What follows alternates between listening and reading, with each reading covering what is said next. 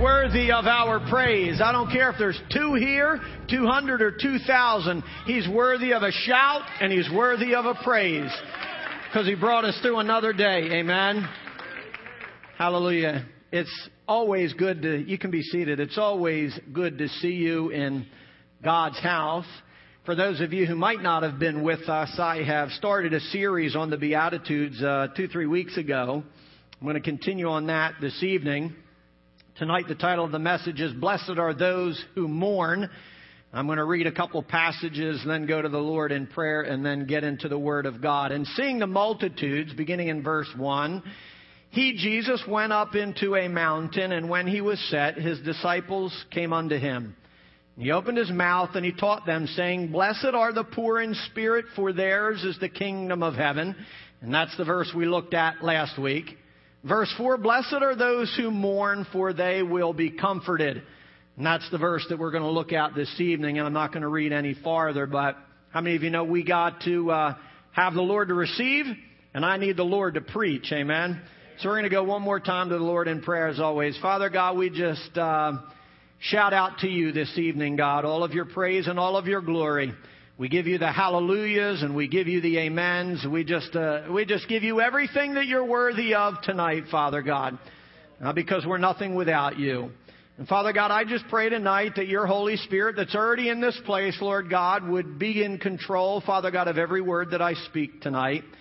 God, that Your anointing would be upon me, that You would touch my mind and touch my heart and touch my body. Give me the strength in all of those areas, God, to bring forth the word that You've laid upon my heart, God, the word that I've meditated on throughout this week, God. And I pray that it would come forth with clarity and with understanding, Lord God, that You would come against every hindering spirit, that You would come against, Father God, every distraction, the cares of the week and the concerns of the day, God, that we might receive with gladness the seeds of salvation that You want to sow into our lives tonight. Open ears to hear, Father God. Move on hearts that they might receive with gladness, like I said, Your word.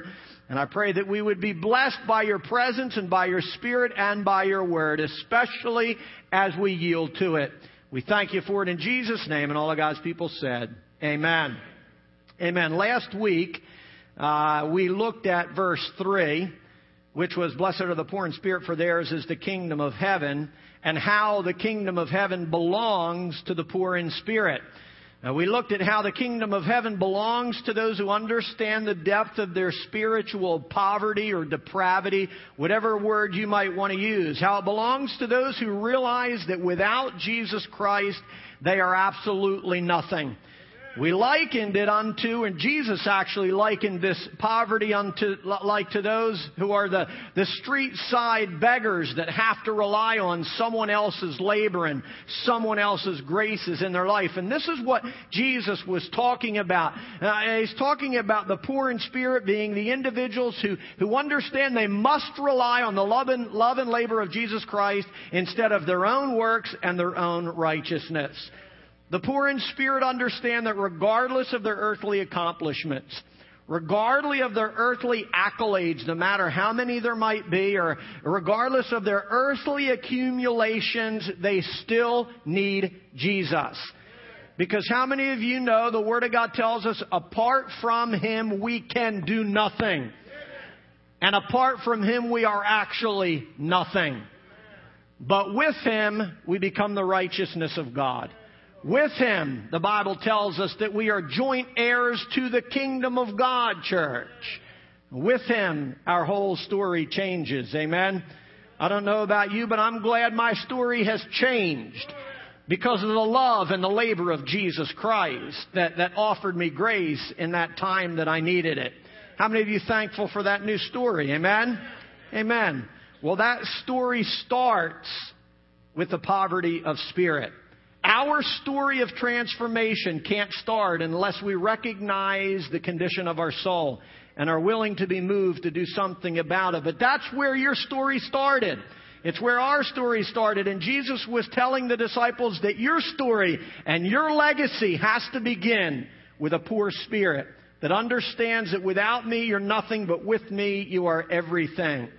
So as we move forward tonight, what I want you to understand first about the Beatitudes, or about the Beatitudes so far, is that the first Beatitude, see, every time God speaks to us, there's a revelation. Every time you read a passage, there is a revelation in there for you. You got to take the time to find it. And if you can't find it the first time, go back and look at it a second time. And if you can't find it the second time, ask God to reveal it to you the third time. But this is revelation. So every time we read it, there should be one. And there is revelation in the Beatitudes as well. So the first Beatitude reveals to us the attitude that we should have towards ourselves. The first Beatitude reveals to us the attitude that we should have towards me, myself, or I, or this fleshly being that we are. And the reality is the attitude that we should have towards me, myself, and I is an attitude of total reproach.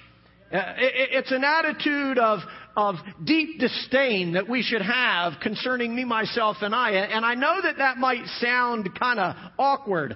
I know that might sound kind of strange. I know that might be hard for some of us to understand, especially because we're living in a society that's all about me, myself, and I.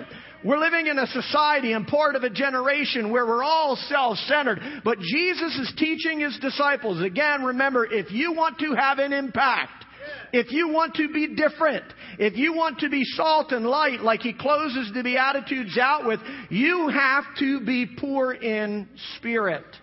You have to loathe your flesh.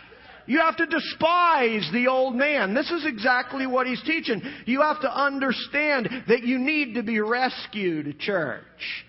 The reality is the Bible actually tells us that the poor in spirit are to abhor who they are. I know that doesn't sound right, especially in today's generation, but the Word of God tells us that, church. The poor in spirit loathe and detest themselves. They look at me, myself, and I with a deep disdain. And they understand that there's something has to happen with me, myself, and I. That's what the poor in spirit do. Remember, the Apostle Paul called himself wretched. The Apostle Paul, church, the penman of 2/3 of the New Testament Scriptures, the bondservant of Jesus Christ, the individual that said, I speak in tongues more than all of you, was the same individual that said, O wretched man that I am, who will rescue me from this spiritual condition that I'm in? I want you to understand, Paul, the Apostle Paul, the great man of God, said this about himself. Why? Because he was poor in spirit. Why? Because he understood the condition of his flesh. He understood that, church, and we need to understand the same thing. Paul understood he needed rescuing. And the poor in spirit understand the same thing. I'm not re-preaching. I'm leading you into where we're wanting to go this evening. The poor in spirit understand that they need to be rescued from their spiritual poverty. They need to be rescued from their spiritual wretchedness. They need to be rescued from their spiritual bankruptcy. They literally need to be rescued from me, myself, and I. Paul understood that. When we look at several other individuals in Scripture, individuals like Abraham, individuals like Isaiah, individuals like the Apostle John and Joshua and even Job, when they all saw the Lord, you can read it in Scripture, they all abhorred what they saw in themselves. They all loathed what they saw in themselves when they got a glimpse of God. Joshua tore his clothes and fell face down in the presence of the Lord because of his unworthiness and his wretchedness, the Bible says. Abraham, who was the father of many nations and was called righteous as well, said, Dare I stand and speak in your presence, for I am nothing in your sight. Job said, My ears have heard you, but now my eyes have seen you, and I abhor what I see in myself. You see, the reality is, even when righteous men get a glimpse of God, they abhor what they see in themselves. The poor in spirit, as righteous as they might think, as righteous as man might call them, and even as righteous as God called it, God called every one of these men righteous. All of them God called righteous, and yet when they got a glimpse of His righteousness, they became poor in spirit and called themselves unworthy. They called themselves unclean. They called themselves wretched, because that's what the poor in spirit do. They get a glimpse of God, and they get a glimpse of themselves, and they understand I've got a long way to go. Unlike the Pharisees, church, we have to be poor in spirit. When all of these men saw the beauty and the perfection of the Lord, they saw the filthiness of their own flesh. They were poor in spirit. They loathed what they saw. They detested who they were. And all of them were brought low because of it. Remember, I told you last week that the definition God used about poverty and being poor was one like a beggar that would crouch and cower like you see a street side beggar. Every individual that's poor in spirit, because of what they see, they're brought low. They're brought low, church. I don't want to say they actually literally cower and crouch, but that's the idea that God is speaking to. Even though they were all considered righteous, they were all brought low. Why? Because all of our righteousness is like filthy rags, the Bible says. And that realization, the realization of our wretchedness, I don't care who we are, when we look at God and we are truly poor in spirit, we are brought low because of our need. We're brought low because we realize I can't rescue myself. I need Jesus to rescue me. And we, in a spiritual sense, cower and crouch before the one that can offer us what we need because we cannot offer it to ourselves. They understand how desperately they need Jesus and how desperately they need to be rescued. So once again, the first beatitude, and I'm finishing on that. The first beatitude reveals the attitude we should have towards ourselves, towards me, myself, and I. But the second beatitude reveals the attitude we should have towards sin. The first beatitude brings us low. The first beatitude brings us to our knees. The first beatitude, like I said, causes us to crouch and cower like we learned last week. The first beatitude brings us to a place we've never been before. But the second outlines what we should do while we're there, which is to mourn. The first beatitude brings us to our knees. The second beatitude tells us what we should do while we're on our knees. It tells us what we should do while we cower. It tells us what we should do when we crouch. It tells us what we should do when we look to Jesus, who is the only one that can rescue us. It tells us we are to mourn. And we're to mourn over our sin.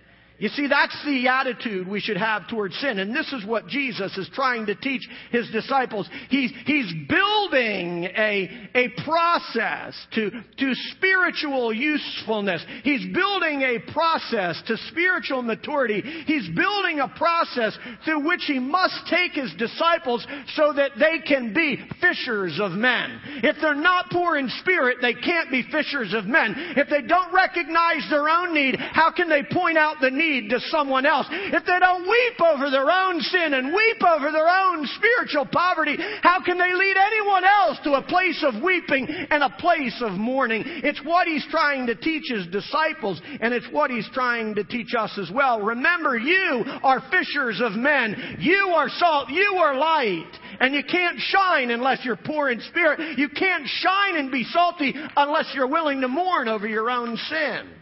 It's what Jesus is teaching, church. The first beatitude reveals the condition of our soul, which is spiritual poverty and wretchedness. But the second weeps over what it sees. It weeps over its poverty. It weeps over its wretchedness. It weeps over the sin that's residing in the soil of its soul, church. The first beatitude points to the corruption of our soul, while the second cries over it. And the second weeps over it. The second mourns over what it sees. Please understand, it's one thing to plead guilty. It's another to mourn over your plea. It's one thing to say, I'm guilty. It's another to grieve over that guilt. It's one thing to stand before a pure and righteous and holy judge and say, I'm sorry. But it's another thing to grieve over the sin that put you there. It's one thing, do you understand, to say I'm guilty, but it's another thing to fall to your knees and grieve over your guilt. And this is what Jesus is teaching the disciples. If you want to be comforted, if you want to be blessed, if you want to have this life joy, if you want to have a happiness that this world can't take away, you've got to learn how to mourn over your sin. We wonder why we're not happy. We wonder why we don't have the life joy. We got to ask ourselves if we've ever learned how to mourn over our sin. See, it's one thing to be brought low, like I said. It's another thing to weep over what brought you there, which is sin. Sin is what brought us low.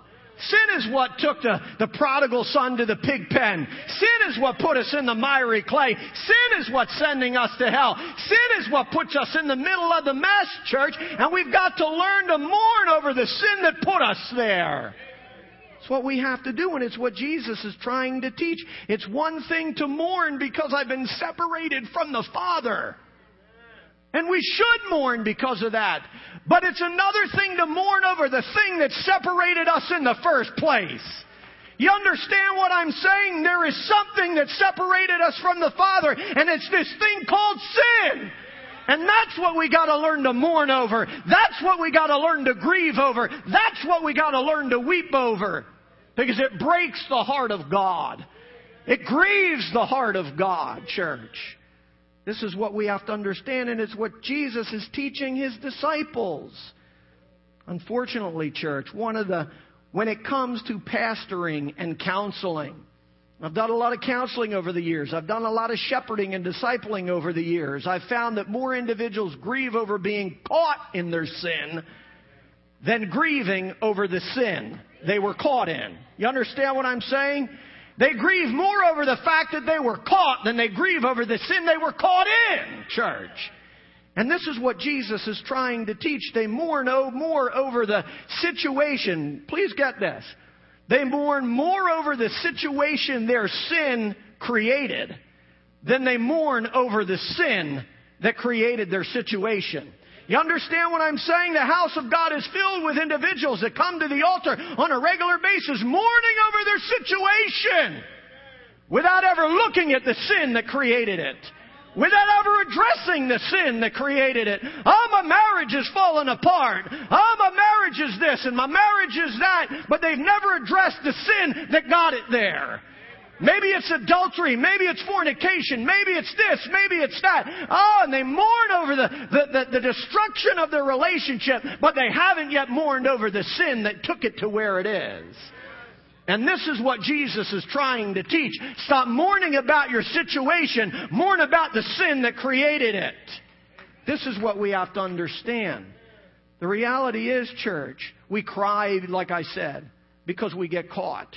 We cry and weep and mourn because our sin cost us our marriage, or our sin cost us our job. We cry and weep and mourn because our sin cost us our family, and because of this sin that I didn't control in my life, my children despise me. We cry and weep and mourn because sin has ruined our life, but we weep not over the sin itself. We weep not over the adultery. We weep not over the fornication. We weep not over the addiction. We weep not over the pornography that's part of our life. We weep not over the sin that Jesus is saying, I want you to mourn over. Because if you don't mourn over it, you won't find comfort. And if you don't find comfort, you won't find the joy and the blessedness I'm talking about. This is what He's trying to teach His disciples. It's a process we have to go through, church. Remember, David said, against you and you alone have I sinned, after he committed adultery and tried to cover it up, and he did all sorts of evil in the sight of God. He went to God in Psalm 51. Read it yourself. The depths of his mourning. He said, against you and you alone have I sinned, and I have done evil in your sight. David called it what it was. He called it sin. He didn't call it a mistake. He didn't blame someone else. He didn't even really, I'm telling you, he didn't even mourn over the consequences of his sin. He mourned over his sin. He mourned over the fact that he grieved God. He mourned over the fact that he broke the heart of God. He mourned over the sin that put him in the situation that he was in, and not the situation itself, church. David knew he broke the heart of God. David knew that he grieved the heart of God, church, and he identified the problem and called it what it was and said, against you, God, have I sinned. And we have to learn to do the same thing if we want to be blessed.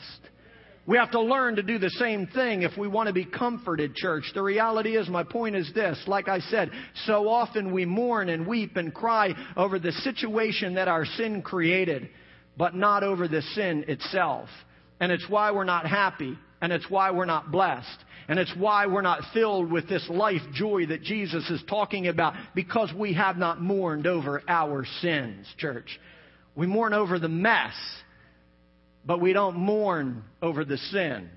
And Jesus is trying to teach His disciples, and He's trying to teach you and I the very same thing. If we want to call ourselves blessed, and a lot of people do, oh, I'm blessed, I'm blessed, I'm blessed. I say it too. But if I'm going to say that, I better be willing to ask, when's the last time I mourned over the thing that grieved the heart of God this week? I better be willing to recognize the unkind words that I spoke to my wife that not only grieved her, but grieved God. Or the attitude that I had towards my children that not only grieved my children, but grieved the heart of God. I can't call myself blessed if I'm not ready to recognize the sin that's in my life and address it. And weep and mourn over it, church. It's exactly what Jesus is talking about here in the Beatitudes. Jesus said, blessed are those who mourn over the sinful condition of their soul.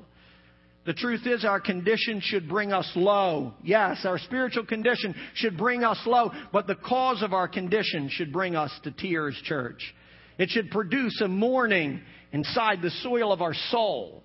And this is what Jesus is teaching. When Jesus said, blessed are those who mourn, here's what I want you to understand. He was using a Greek word that meant to mourn as one who mourns for the dead.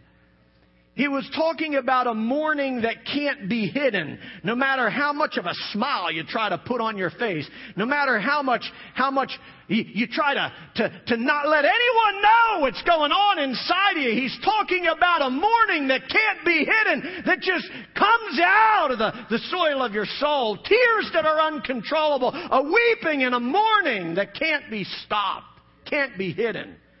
Can't be whitewashed over. This is what he's talking about. This is the depth of the mourning. This is the depth of the attitude that we should have towards sin. This is what Jesus is saying, church. It's a mourning that brings tears to our eyes. And finally, a mourning that literally torments the soul with pain. That's what the Greek word for this mourn means. Torments the soul like with the loss of a loved one. This is what Jesus said our attitude towards sin should be, church. One of great mourning.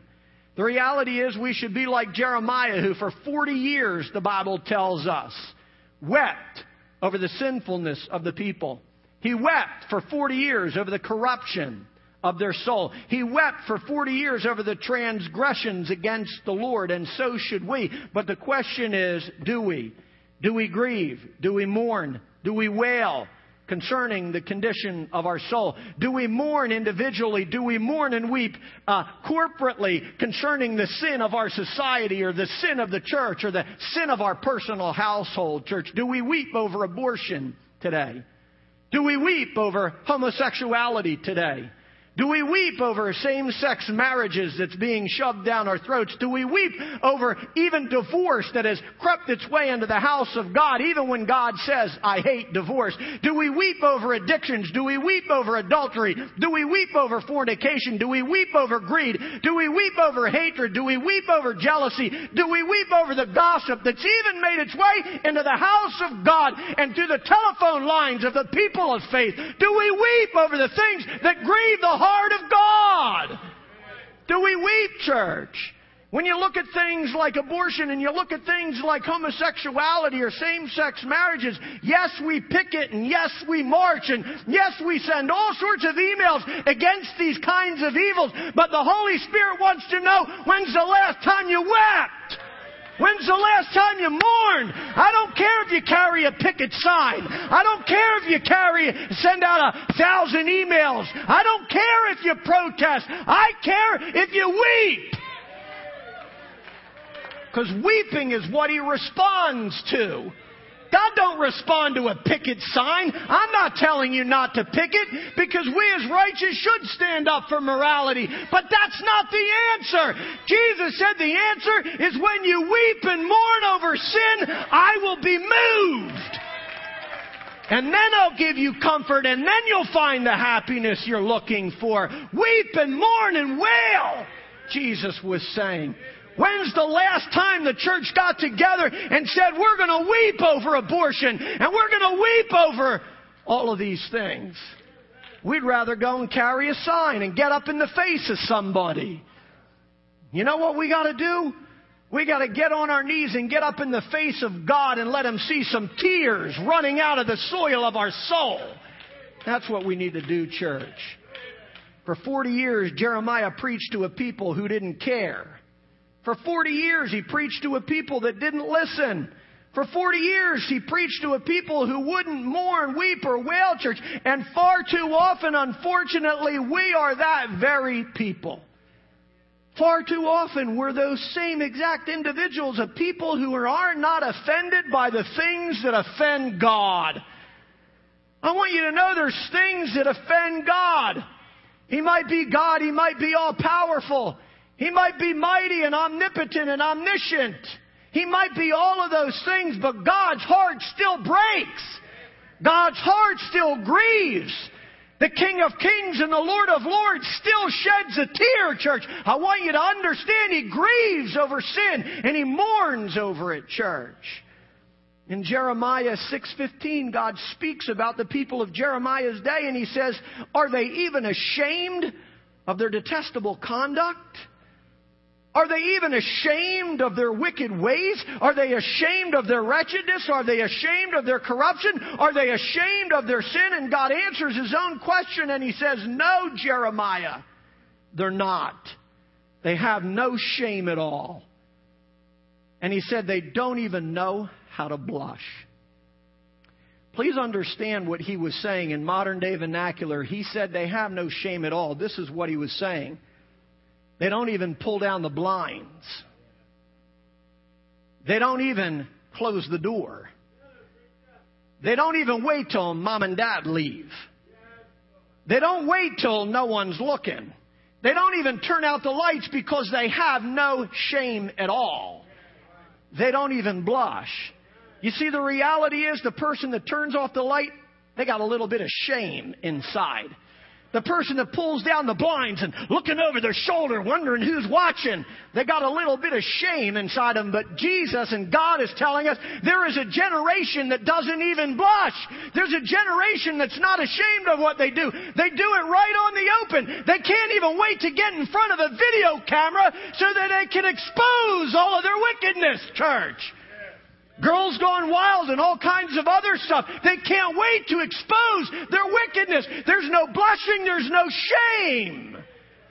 And where there is no shame, there is no comfort. And where there is no comfort, there is no happiness. And where there is no happiness, there is no blessedness. And guess what happens then? They divulge even more into the sick things of this world, trying to find comfort and trying to find happiness, trying to find contentment. Why? Because they've never learned to be poor in spirit, and they've never learned to weep over their sin. Because they don't even blush and they're not even ashamed, church. This is the generation we're living in today. And if you don't think so, I'm telling you, you're wrong. This is the generation we're living in. It is a generation just like Jeremiah. And unfortunately, some of that mentality has crept its way into the church, where the church isn't even ashamed of what they do. Not ashamed of the gossip. Not ashamed of the greed. It's preached from the pulpit. Greedy, greedy, greedy. Not ashamed. We're not ashamed, even in the house of God. And I want you to know it grieves the heart of God. It breaks the heart of God. I want you to know that our society today brings tears to the eyes of the King of Kings and the Lord of Lords, and He's mourning over it. Like we would mourn over the loss of a loved one. He's mourning over our sin when we should be. And this is what Jesus is trying to teach His disciples. Never let the Lord mourn over what you should be mourning over. It's what He's trying to teach the disciples. Look, this is exactly what we should be doing. Mourning over the sin that separates us from the Father. He's talking about a people that don't mourn over anything, church. But we should be mourning over that very thing that separates us from God. Grieving over what grieves God. Broken over what breaks the heart of God. See, I want to dovetail just real quick. It was a thought that came to my mind right before I came in here.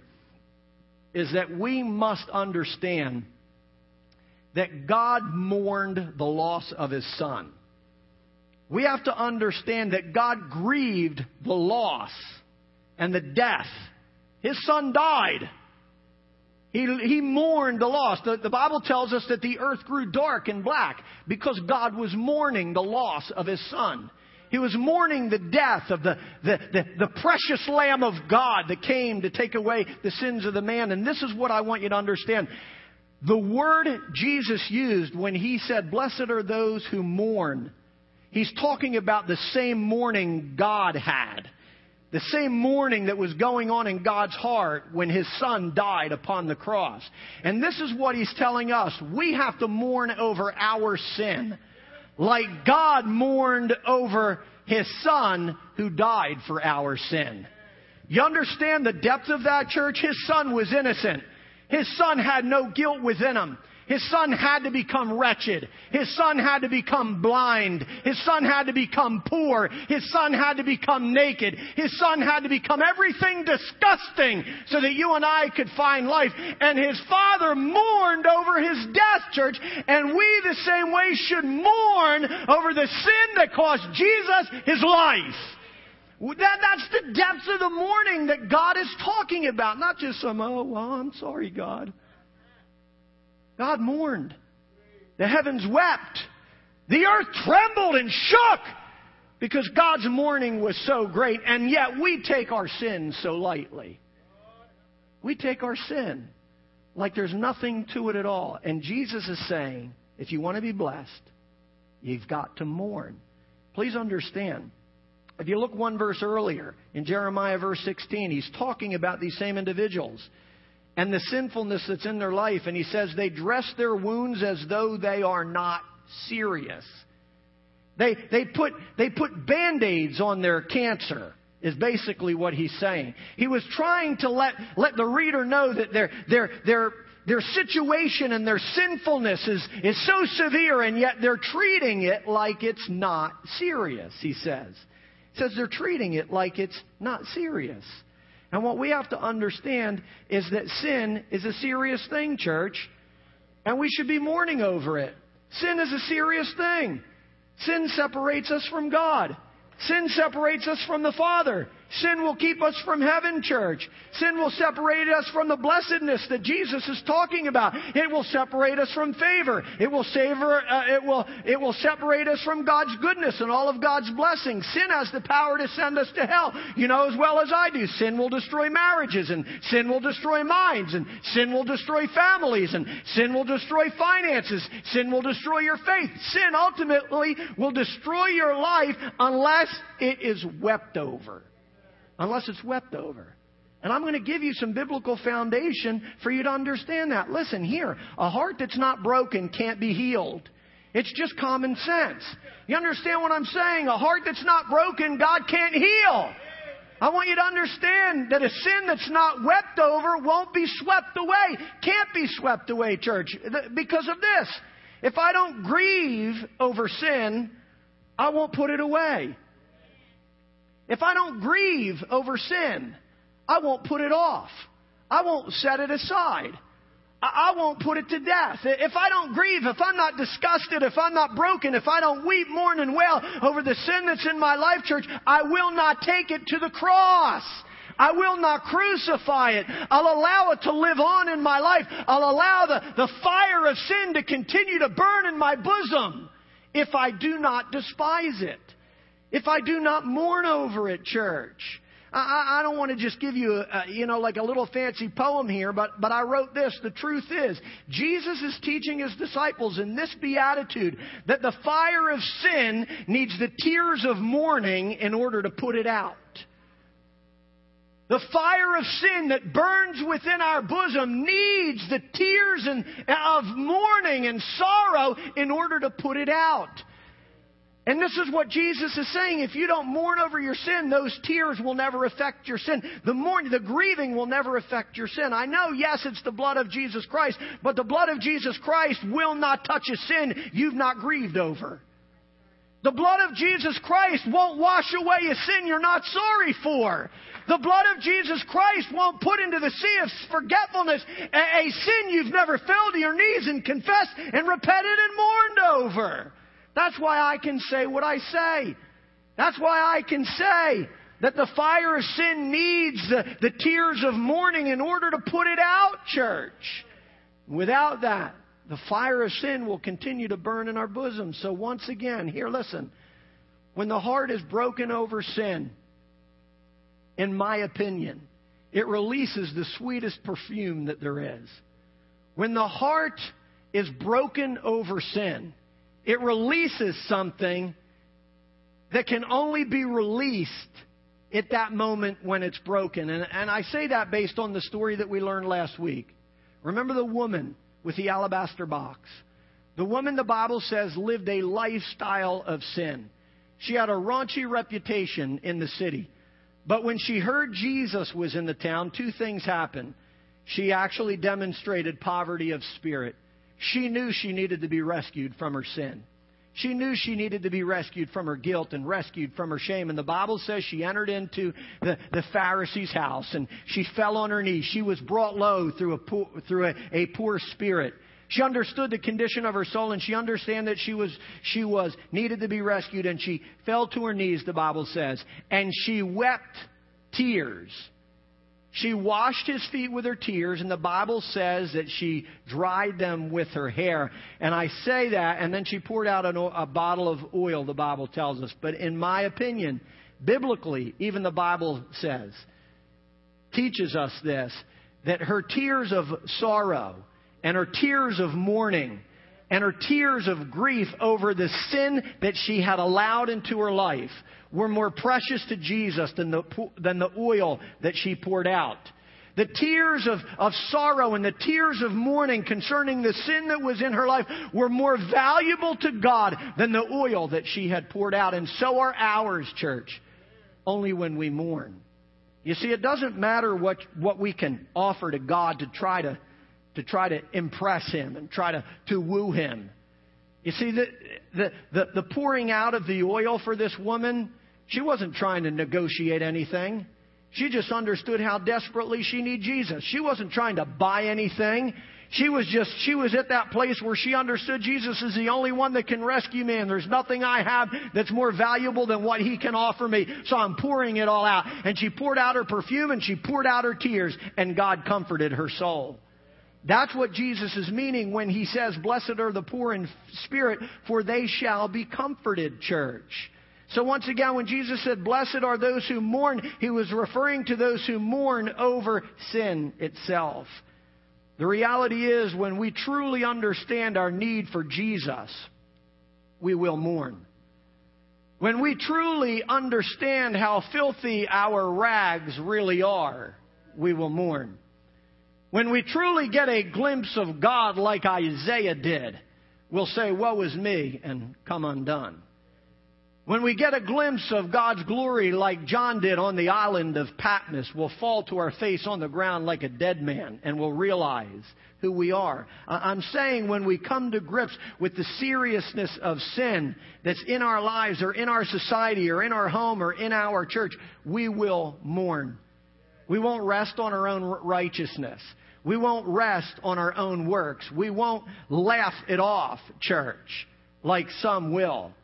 The reality is there is a passage of Scripture where it says they didn't consider their sin serious.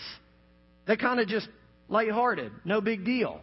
They didn't overlook it. We can't overlook our sin at any level as children of God. I don't care how small it is or how large it is. We have to take it seriously. And when we do, church, we will mourn. And here's what I want us to understand. When we mourn, that in that mourning we will find comfort. And in that comfort, the Bible says, we will find blessedness. Blessed are those who mourn, for they shall be comforted. there's three things God's talking about in this one passage. He's talking about mourning, He's talking about comfort, and He's talking about blessedness.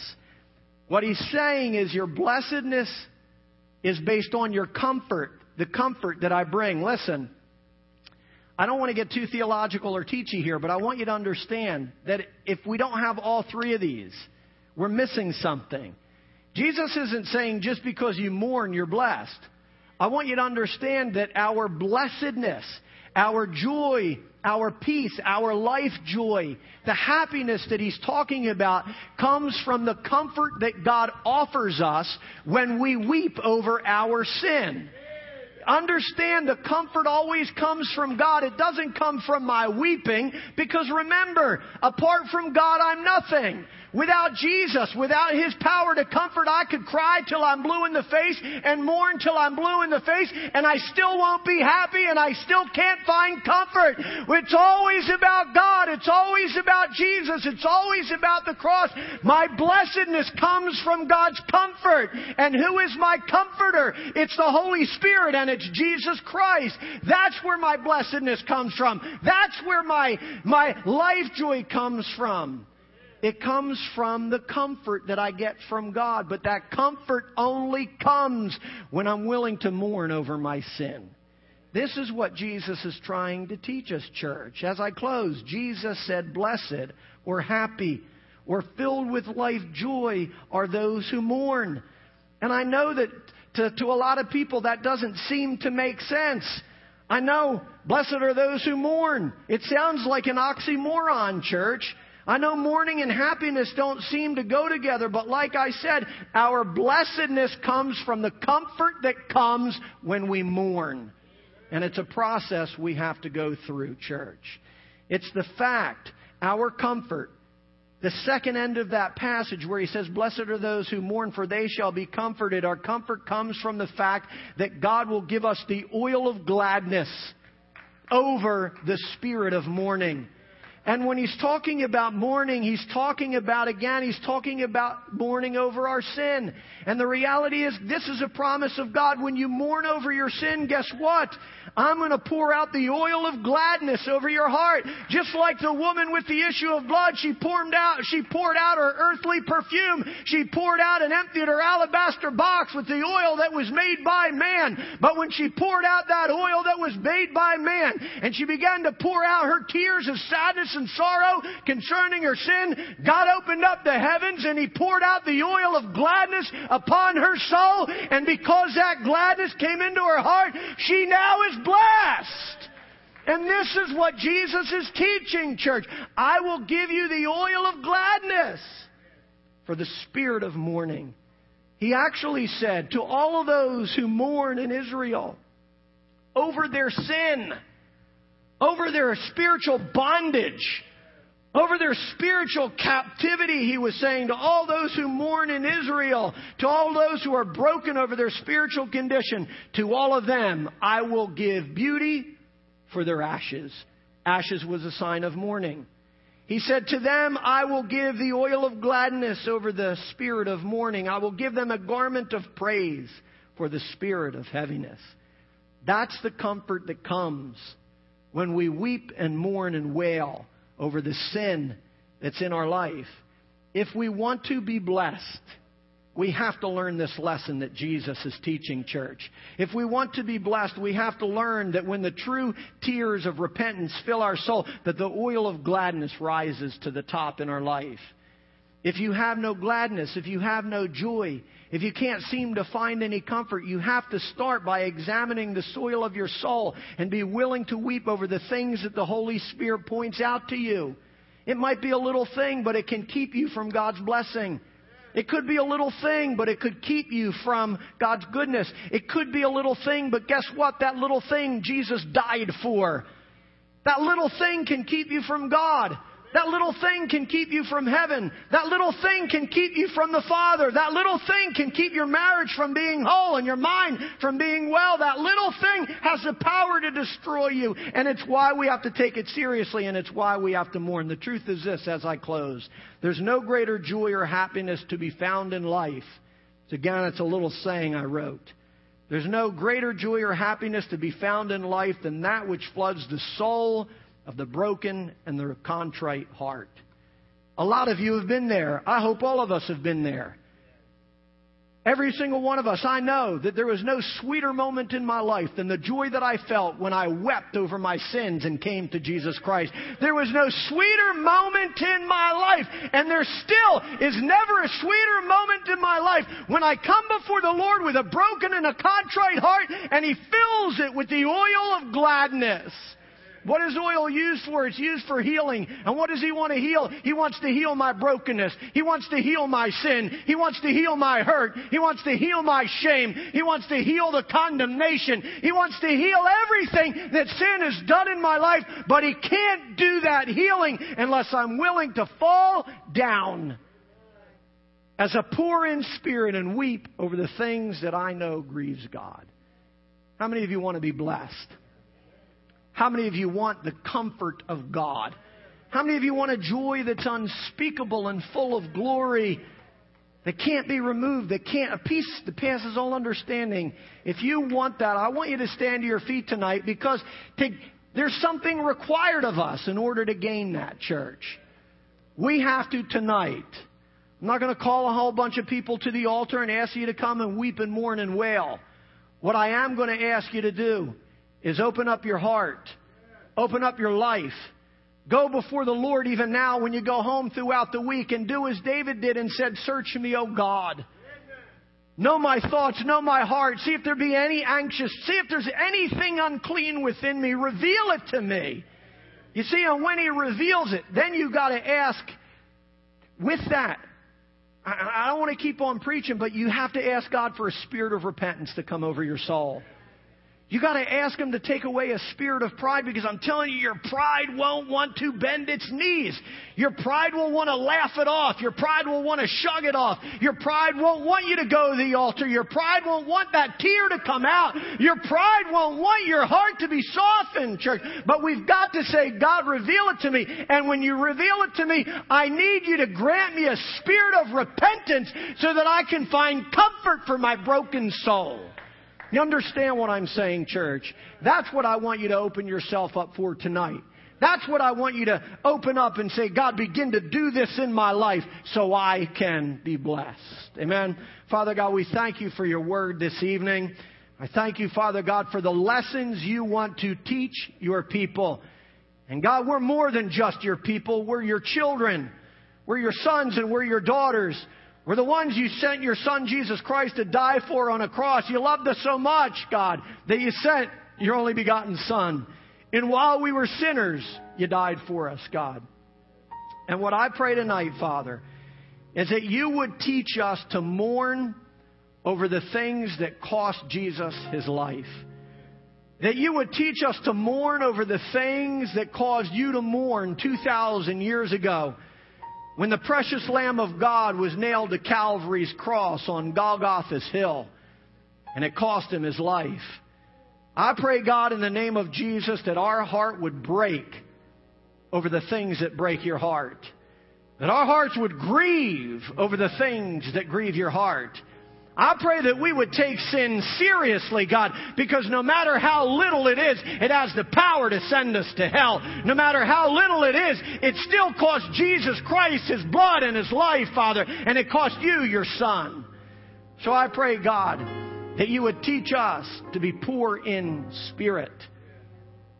Teach us to lower ourselves. Teach us, Father God, to understand how desperately we need You. Teach us, Father God, to understand the attitude we are to have towards me, myself, and I. And teach us the attitude we should have towards sin. So God, as we go through this week, I pray that we would be an open book for You. I pray, God, that we would open up every door and every room, every area of our life, Father God, understanding You see it anyway. Sometimes we're the fool that thinks You can't see, God. Sometimes we're the fool that thinks we can hide, Father God, our sins from Your life, but You see it all. And I pray that You would give us the understanding, God. Help us. If we need to be ashamed, God, let us be ashamed. God, if You need to put a spirit of guilt on us for a season, I pray that You would do that, God. so that we would feel the weight within the soil of our soul, that it would lower us, God, and bring us to the place where we would mourn over the things that grieve your heart. And God, when we do that, I pray that you would pour out your oil of gladness. God, there might be someone here right now tonight that needs the oil of gladness poured out over their soul. And I pray that you would do that, God. If they've been willing to confess their sin, if they've been willing to bring it before you and give you access, God, to it, I pray that you would pour out an oil upon their heart, an oil of gladness, God, that would give them comfort, an oil of gladness that would give them good cheer, an oil of gladness that would carry them through the week and through their life, Lord God. Teach us to mourn over that which grieves your heart. We give you the praise and we give you the glory because of your comfort, because of your Son, and because of your promise. In Jesus' name, and all of God's people said, amen. Can we